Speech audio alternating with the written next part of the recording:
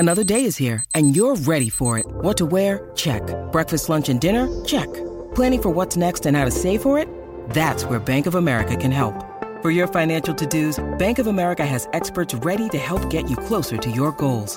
Get started at one of our local financial centers or 24/7 in our mobile banking app. Find a location near you at bankofamerica.com/talktous. What would you like the power to do? Mobile banking requires downloading the app and is only available for select devices. Message and data rates may apply. Bank of America N.A., member FDIC.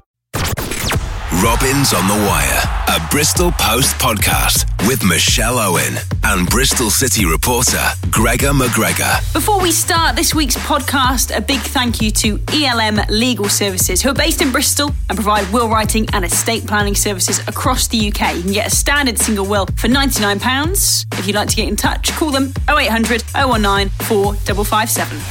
Welcome along to Robins on the Wire with myself, Michelle Owen, and Gregor McGregor. On this week's podcast, we'll be discussing that brilliant win at the Liberty Stadium against Swansea City last Saturday. Also, we'll be hearing from the exiled Robin. He has a big presence on social media. We're always keen to get a fan perspective on the podcast because we never want to speak for the fans. So the exiled Robin is on the podcast. Some interesting thoughts on what he had to say about how some fans view Lee Johnson and if that will sort of ever change. Greg will caught up with him today, so we're hearing about that. Also be hearing from Nicholas Eliasson on life at Bristol City, how he's finding it. And there's a nice little line about what he did during the World Cup with some of the City squad. And also be hearing from the Children's Hospice South West, which is a charity that Bristol City are so involved with. Gregor went down there today. And another thing we'll be talking about is Bobby Reid and how he's getting on at Cardiff City. But Gregor, let's start with, as we said, Swansea City at the weekend.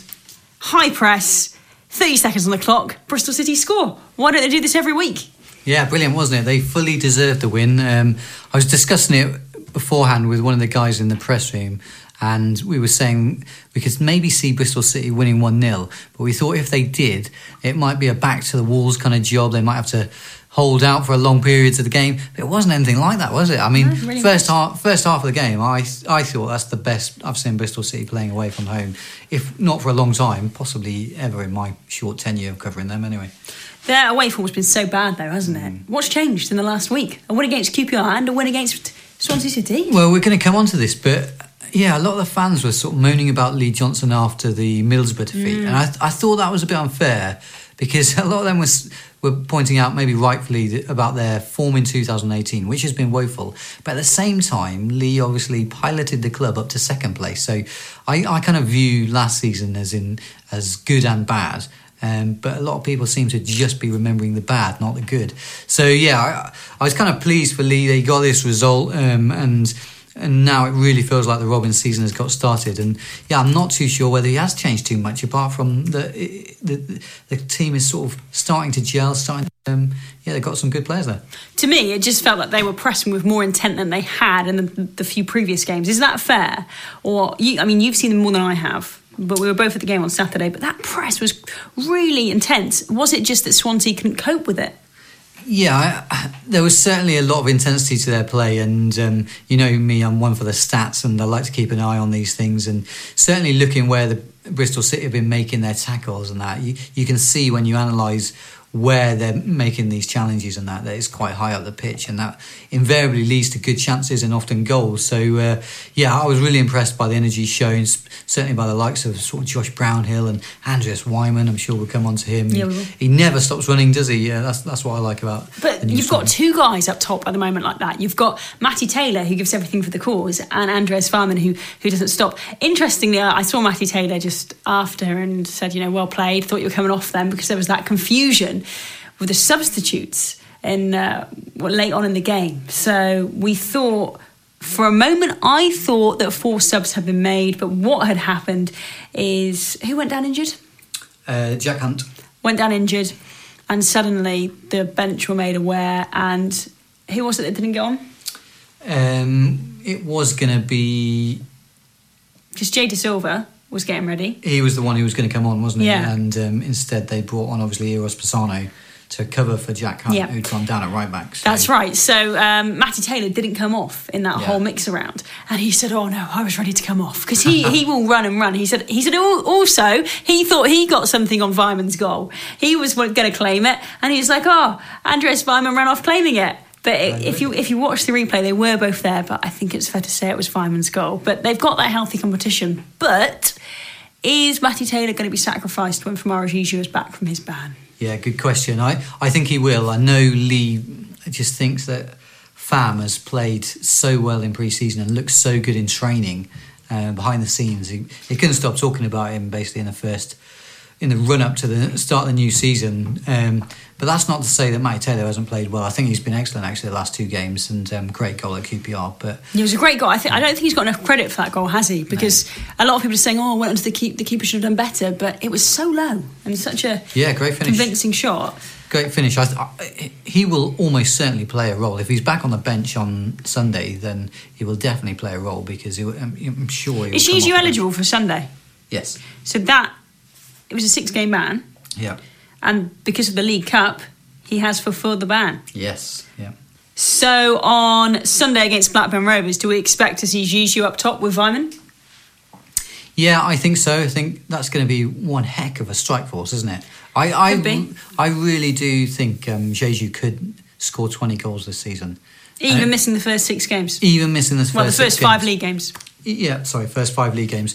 Even missing those, I think he's going to be set for a really good season if he shows the form that he did last year. And he was razor sharp in pre-season.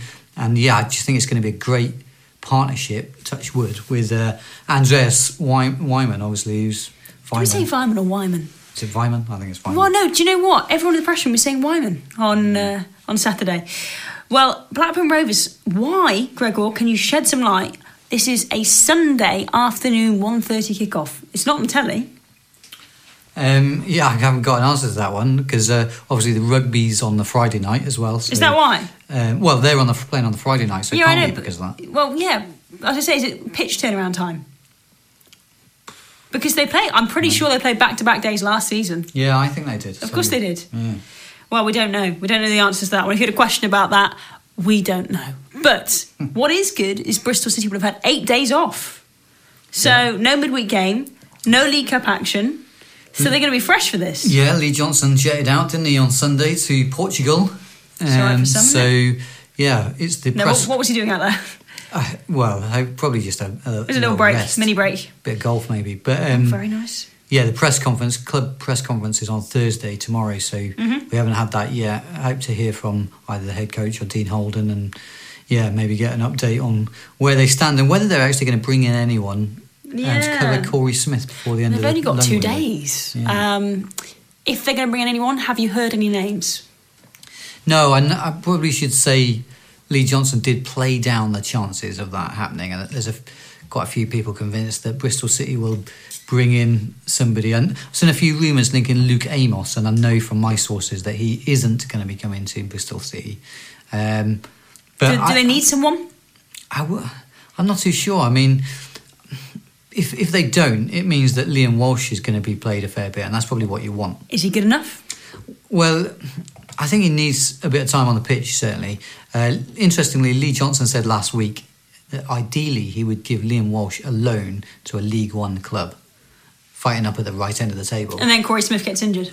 Yeah, so maybe... I just think there's going to be a lot of Premier League players going on loan in the next couple of days, though, so could be something to keep an eye on. I'll tell you someone who's not coming is Tammy Abraham. No, definitely not. It's a shame. We're saying that, strikers are fine. It's the midfielder they need.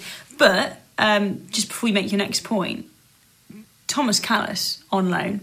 Brilliant. What a signing. And Adam Webster looks so much better next to Callis. How is Nathan Baker getting back in the team? That's a very good point.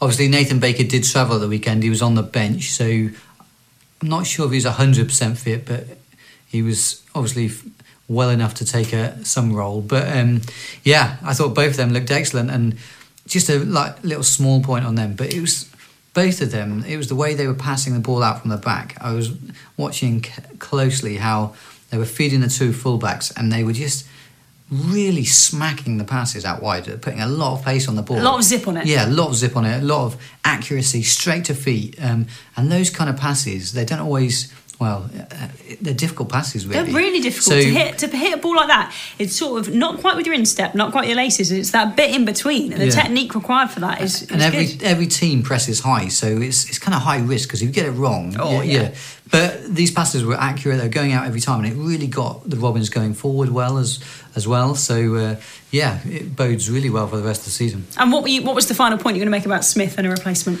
Oh, just I thought it was interesting that Lee Johnson said last week that he'd had conversations with Manchester City over the summer. So, I don't know, maybe... Who would... Any names? Oh, well, Phil Foden, that would be nice, wouldn't it? Yeah. It's not going to happen. No, he's too involved. I wonder if maybe someone like Brahim Diaz or someone a bit slightly further. Well, that's still a big name. Yeah, wow. He's not so far from the first team either. But again, if Foden's the guy who's kind of covering who got injured in the middle, Kevin De Bruyne, then maybe there's an opening for Diaz. I don't know, but I'm speculating there. That is massive speculation, but wow, that would certainly do some good towards Bristol City's season. Out wide, Marley Watkins has been getting the nod. Do you think that's because Bristol City spent money on him? Maybe Lee Johnson felt, well, we need to give him a chance. We've invested this money into him. Because I thought Callum O'Dowda looked brilliant. Yeah, Callum O'Dowda actually had the most successful tackles during the game on Saturday, which I thought he was excellent. Which might surprise you or might not. I've not been the biggest fan of Callum O'Dowda this season. I feel like he's looked a little bit rusty at times. He has. I agree. But I don't think he did on Saturday. I thought he was brilliant. Did you not? No, that was his best game of the season, without doubt. Going forward, he looked strong. Tracking back, he was winning the ball, as you've just said with that statistic. And I don't remember him giving the ball away much. Maybe I'm biased because I'm an O'Dowda fan, but I thought he was very good. Would you not start O'Dowda now instead of Marley Watkins? Yes, I would be tempted to do that. However, I wouldn't play either of them. You play Patterson? I'd play Patterson. Yeah. And I'll tell you why. Because I understand. I just think Bristol City have got their attack going now. They've got Wyman and Jeju, Taylor, all these guys scoring goals up front. Where does Patterson go in that group? Yeah, he doesn't. I think they need to get the midfield scoring. That's the next thing. If they can get the midfield scoring as well, and this is, I think, the problem. They're not getting enough goals from midfield at the moment. So if they got that, they'd really be pushing top four. So Nicholas Eliasson, yes, providing the assists. So you leave him? You leave him on one side? You need a goal scorer, I think, in the middle there. Obviously, Brownie's got goals in him. He hit the crossbar. You saying you put Patterson in the middle? No, I would play him out wide on the other wing. Ah, okay. I do think it's a shame that Jamie Patterson hasn't been involved more, considering... at times he was so good last season. Is there an element of when a manager spends money on players like Marley Watkins that they feel that they should play them? I think with Watkins, and I am a fan of Watkins, and I would give him more game time. I think it's because he's got the pedigree. I've explained this before. Okay, didn't have a good last season at Norwich, but go back the year before and he was in the top 10 players in the league for goals and assists. So he's been there, he's done it. He was getting into the right areas. He got on the end of an Eliasson cross and he headed it over at Swansea. He did the same at QPR, I think it was. So he keeps getting into the POMO position, as Lee Johnson loves to call it, position of maximum opportunity. And if he keeps doing that, then he will get goals, and he's proven that he's done that before. So the other thing about Marley Watkins is he's very good physically. If you notice, he doesn't get knocked off the ball very much. He's bigger than I thought he was. Yeah. Talking of wingers, let's hear from Nicholas Eliasson. Adam Baker, who will be on the podcast with us next week, had a quick chat with him, and here's what he had to say about life in Bristol City and becoming more integrated into the squad. I think it's when I first moved here, it was everything new, like a new country, new team, and everything around, like on the pitch and off the pitch, it was everything like new to me. But now I think I've settled in a better way off the pitch and on the pitch as well, and of course I worked really hard during the summer as well to come back fit and to come back like in a good way to give myself the best opportunities to do a good season. So I think the pre-season started well. I played quite much and scored some goals and some assists in the pre-season, and then I just tried to take that with me into the season. So it's been a good start. So like you said, I've been playing quite a lot and a couple of assists so far as well. So it's good. You seem more, how do I put it, together with the group now. I mean, you've learned the championship by either watching or playing as cameo roles last year, but now actually you feel part of the team, the camaraderie, everything together. Yeah, I feel it's a great group. Everyone is trying to help each other every day in training and in games. And if anyone does anything that we can for example, we've got a lot of experienced players, and me, as I'm still quite a young player, so if Paki or any of the more experienced players can help me with everything or anything, I'm just trying to take and learn from them. And then so like you said, I feel like I'm more used to the Championship and English football, and also more settled in with the group as well. So did it surprise you the difference to Championship football from what you were used to before? Of course, I've heard a bit that it's a tough league as well, but I don't think you can. I don't think you can really imagine how tough it is until you're here playing. So every game is a tough game. It's like Tuesday we went to QPR, and that's a tough game. And now we went here to play against Swansea. That's a totally different game, but still a very hard one. So we went away with 2 great wins. So we're happy. I said about feeling together with the group. Just tell me about the summer when everyone got together to watch England and Sweden, which wasn't a great day for you or your country, but it must have been a nice moment for you to be included in that sort of thing.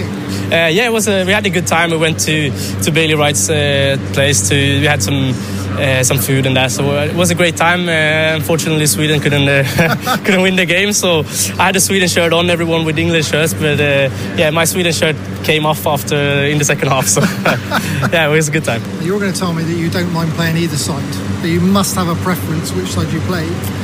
To be honest, it's today I play on the left. I'm not sure if I'm. I've got the one and I crossed it into the goal. So of course it's easier to take it down the line and cross it with my left foot. But when I play on the right side, I can also cut inside a bit more. So to be honest, I would say I don't really mind it because I can. It's like good things with both of them. I can play on the left and the right as well. Nicholas Eliasson then, Gregor, is he someone that is starting every week now? Certainly at the moment, I think he's been excellent. It's unfortunate, but he doesn't actually get the assist, does he, for that goal one? Why not? Is that because there was a bit of a scramble? Yeah. Because it was his ball. I mean, Weimann did brilliantly to break the play up against Swansea, get it out to Eliasson. That's what I like about Weimann. What a lot of people don't see, because maybe if Eliasson hadn't got that ball back in, is what Weimann does with his link-up play, and it's so good. So he breaks the play up, uses the ball, and he doesn't always get it back. But Eliasson did really well in that situation. Had a couple of bad crosses, but still starting for you on Sunday? Yeah, I would do. As I say, it's annoying that he doesn't get the official assist there because he would be on 3 assists, and I think that would place him at the top or equal top with the top assisters in the league. But regardless, I mean, his crossing has been great this season. It looks like it's going to be a regular supply of chances, if not goals even. So, I want to see him keep doing that. And also his set pieces have been really good, the corners, I think. So, most of the time. Yeah, most of the time.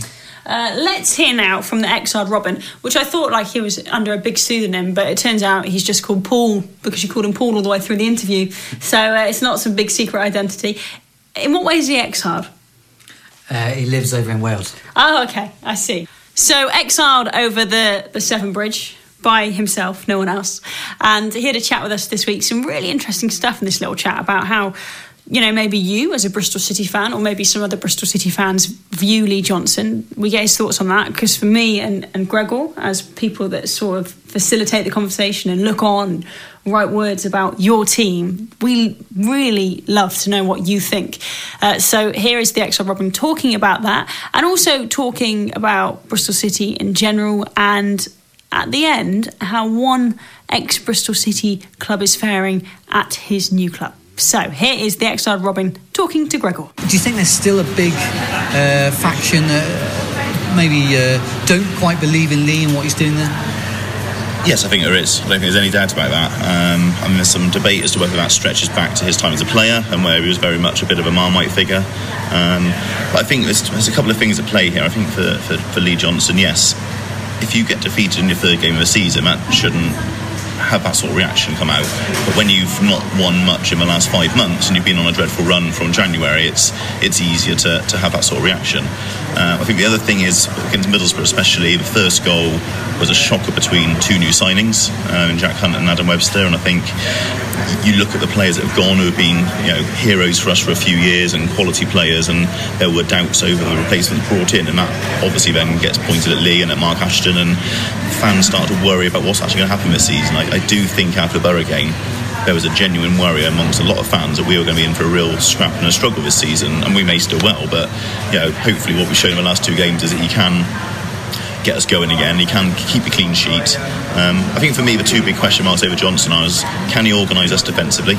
And there were signs of that last season and he's pointed to it, to be fair, this week, with when Pisano was fit, when Joe Bryan and Aidan Flint were at the top of their games, and Nathan Baker, we were solid at the back.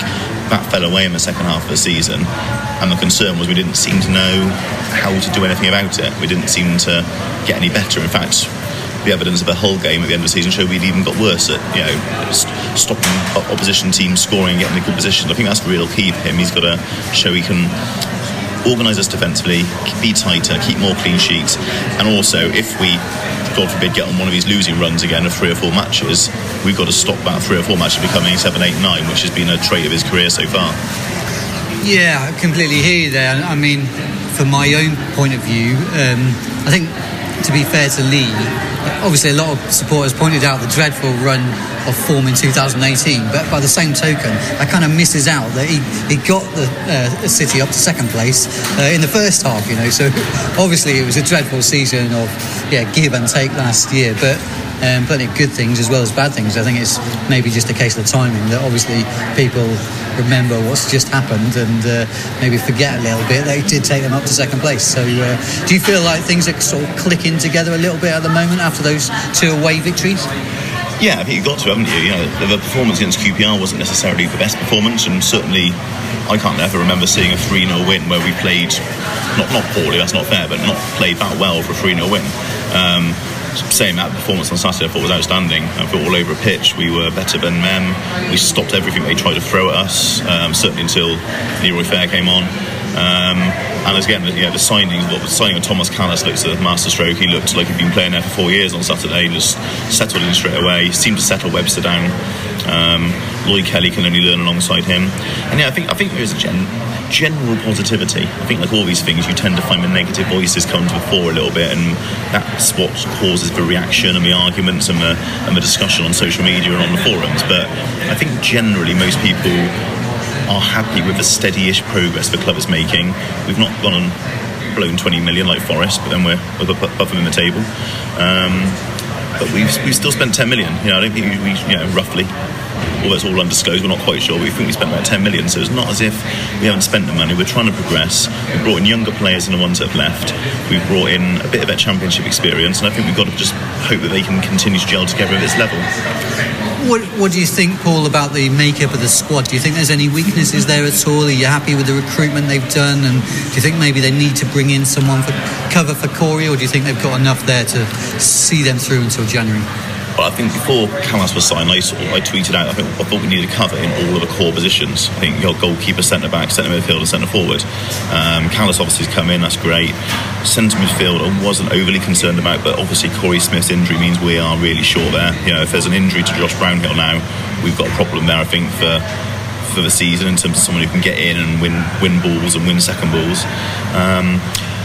Up front, we're very reliant on Deju staying fit. Now he's back in the team. If he were to have another long injury, we're again reliant on smaller, less physical players being up there, and we'll have to adapt our style to help with that and play with that. So I do still think we need cover. A goalkeeper, I think Mindpaz has impressed most people after maybe being at fault for the goal at Bolton, but he's coming for crosses on Saturday. I thought was outstanding. He controlled his box, he settled the defence down, made everyone feel at ease. But I think it's, for me, central midfield is the area I'd like to get. If we had to get one signing in now, one loan signing, it would be central midfield, someone to be cover for Brownhill and Pack. I was saying last season to Michelle that I honestly thought if the club lost Joe Bryan, that in some respects that wouldn't be the worst thing, because I actually think Lloyd Kelly would be a better left back myself than Joe, but maybe Joe might be the better left wing back if you want to pin it down. Just wanted to finally ask you about like the former players and everything, and obviously you must have kept an eye on them. Do you think they all made the right move? I'm going to put the cat amongst the pigeons here a little bit, and what have you made of them since they've made their moves elsewhere? I think they all made understandable moves. I think Joe Bryan, in the end, naturally, I think Villa would have been a bit of a disappointing one if he'd gone there, but obviously going to Fulham, a team that plays football, and attacking style should suit him, and I think we've seen that from the brief highlights we've seen of him going forward. Aidan Flint, was on the podcast, I know, last week talking about that, and it seemed very sensible. He's got a better chance of going up with Middlesbrough. I don't think we can deny that. And he's playing for a manager who will value his attributes very, very strongly, and won't ask him to play out from the back, and won't ask him to do too much on the ball, which should suit his game even more. I think Bobby Reid, so understandable in that there was only one Premier League club who had made an offer for him that we'd accepted, so he's got to go for that chance. I think you're already starting to see he might struggle in that Cardiff team in terms of where he's been asked to play, how he's been asked to play, and not the quality of players he got alongside him, but the style of players alongside him. I'm not quite sure they got the players to bring out the best in him. They certainly haven't got a Jamie Patterson type who's quick and in all around him and wants to do his little 1-2 touches and create the space for Bobby in the way he had here. And that's got to be the one I think keeping a close eye on in terms of possibly not working out so well. But then he's playing in the Premier League, he's got a very nice salary, and I'm sure put himself a bit in a shop window, and I'm sure he'll, if he doesn't have a successful year, I'm sure he'll still do a very good job in the Championship next year. Maybe come back. You never know. Well, thanks very much, Paul. Great to catch up, and great to have you on the podcast, and let's see what happens over the next few weeks. So that was the ex-Ard Robin talking to Gregor. Gregor, we're going to come back to the fans and Lee Johnson in just a second, but that bit on Bobby Reid, I watched Bobby Reid last night for Cardiff, and I completely see where he's coming from. Bobby Reid initially was played out wide yesterday, almost in a wing forward position. Didn't get much of the ball, did what he always does, worked really hard, but he gave the ball away in midfield for Norwich to score their third. Yeah, so not great, but then he got an assist for Cardiff City's first goal of the season. He took a corner, and Bruno Magna scored a header from it. What do you think about what the ex-Ard Robin has said there, and how do you think Bobby Reid is doing? Yeah, it's been a tough start for him, without doubt, and it's going to be interesting to see how the rest of the season plays out and whether he's going to be able to force his way even into the Cardiff side. Obviously, they started with Kenneth Zohore up front the other day, didn't they? And I'm not too sure that there's sort of a role even, like as a number 10 player. You'll know better than me. Oh, yeah, because I've spoken to Neil Warnock, and he said that Bobby Reid's best position is as that 10 behind the striker. But he also said at the end of the match yesterday he's got to protect his starting 11. Now, Bobby Reid started last night in the League Cup, which would indicate that he's not in his starting 11 plans. So I guess the only thing that Bobby Reid can do is come on and score goals, isn't it? It's the only thing. Yeah, it's an awkward situation, but yeah, you do get injuries, form changes, things change, tactics will change. So it kind of will depend maybe on how Cardiff do, who they're up against. Don't forget, we're going to have plenty of midweek games coming up and stuff, so you might get more of a look in then when there's rotation to be made. So yeah, he's probably looking at the long term, isn't he, Bobby? And it's going to be an interesting one to see, especially if Cardiff were relegated, if they're relegated. They came back down. Yeah. Any chance, like you were saying there, that he'd come back to Bristol City? Any chance? Probably not, but probably not. Just speculation. Now, before the Bobby Reid chat, there was the talk of Lee Johnson and some fans and what they thought of him after the Borough game, and what you saw on social media, and sort of a backlash against Lee Johnson, and the realisation that maybe the 2018 form hadn't been great, but he was the man that got them to the semi-final of the League Cup. He was the man that got them to second in the table. And you and I sort of thought, that seems a little bit harsh. Do you think, from what the ex-Ard Robin was saying there, that there are just some fans that will never be on board with Lee Johnson until he gets them promoted to the Premier League, until he wins the Premier League, until he wins the Champions League? Yeah, I'm going to be honest. I think that's all tongue-in-cheek, by the way. I get that impression. I do think there are some people maybe who just haven't taken to him for whatever reason, have got their own agenda, and yeah, it might take something like that, some real hard evidence, and for them to be swayed. But there are so many good things that Lee Johnson has done, and don't get me wrong here, I'm not suggesting that Lee Johnson is untouchable and that he's definitely going to bring success to Bristol City. We all know the cliche is a results game. He will have to get results, and I think it's interesting. I do honestly think it could be sort of a make or break time for Lee Johnson at the moment, in terms of he's had this turnaround in his staff, and if things go well, and it's looking like they might do, then I think it could honestly be another Lee Johnson sort of touch of genius in a way, in selling your three best players, bringing in new recruits and being all the better for it. So we'll obviously have to look at the long term to judge on that. And yeah, whether there's this hardcore, minority maybe who haven't accepted him, we'll have to see if they can be won over the long period. But from what you're saying, just reading between the lines, do you actually think that Bristol City could compete for the playoffs this season? Well, my theory has always been that it was going to be difficult to start off with, but over the long term, then hopefully they're a stronger squad, and once the players really gel and come together, then I think maybe by the end of the season, my hope would be that they can be up there and in the top half, challenging again really for the top 6. Whether it pans out that way, I don't know. But yeah, I mean, just 2 other points though on Lee Johnson, one pro and one negative from the way I see it, is the Kalas thing, and it just seems a bit of an odd one. Was it always planned that he would come in, or was it a case of just opportunity knocking and the loan could happen and he could come in? Do you think it was planned? Do you think Johnson always had his sights set on him? Is that what you're saying? You think it was just chance? Well, from what Lee said, that might have been the case. I know, obviously, Lee said last week, didn't he, that basically the club had been waiting for a long time to see what was going to happen with Kalas, and that he was surprised that Bristol City got to the top of the pile. And that kind of indicates that maybe they had to wait around for other people to decide who they were going to go for, what options were going to be on the table for Kalas, and it's worked out well. So yeah, that's brilliant. But was it always planned? I would hope that basically it was. But the counterpoint I was going to make, and basically this is a pro point, is that it's irrefutable now about Lee Johnson creating all these strikers who are scoring goals. I mean, Weimann is the latest, isn't he? Don't we need to see Weimann have a whole season? Yeah, but are you telling me... I strongly fancy him to hit what? I can't see him... He's got to hit 20 right now, hasn't he? Yeah. At least. But I'd be mega surprised if he doesn't get more than 15, from 5 already. So, and if he does do that, and there's a big chance, then... Let's go back to Lee Johnson taking charge right at the start. So, obviously we had Tammy Abraham, then we had Bobby Reid. But when he took over and the club was struggling, who was the striker then? Codger. Jonathan Codger, and he was making him score. Yeah, although to be fair, he was already... Yeah, he was already scoring, wasn't he, under Cots before Lee took over in, February, March. Do you just think he knows how to get the best out of strikers? I think so, and I would take great heart from that. Yeah, surprising, because he wasn't a striker.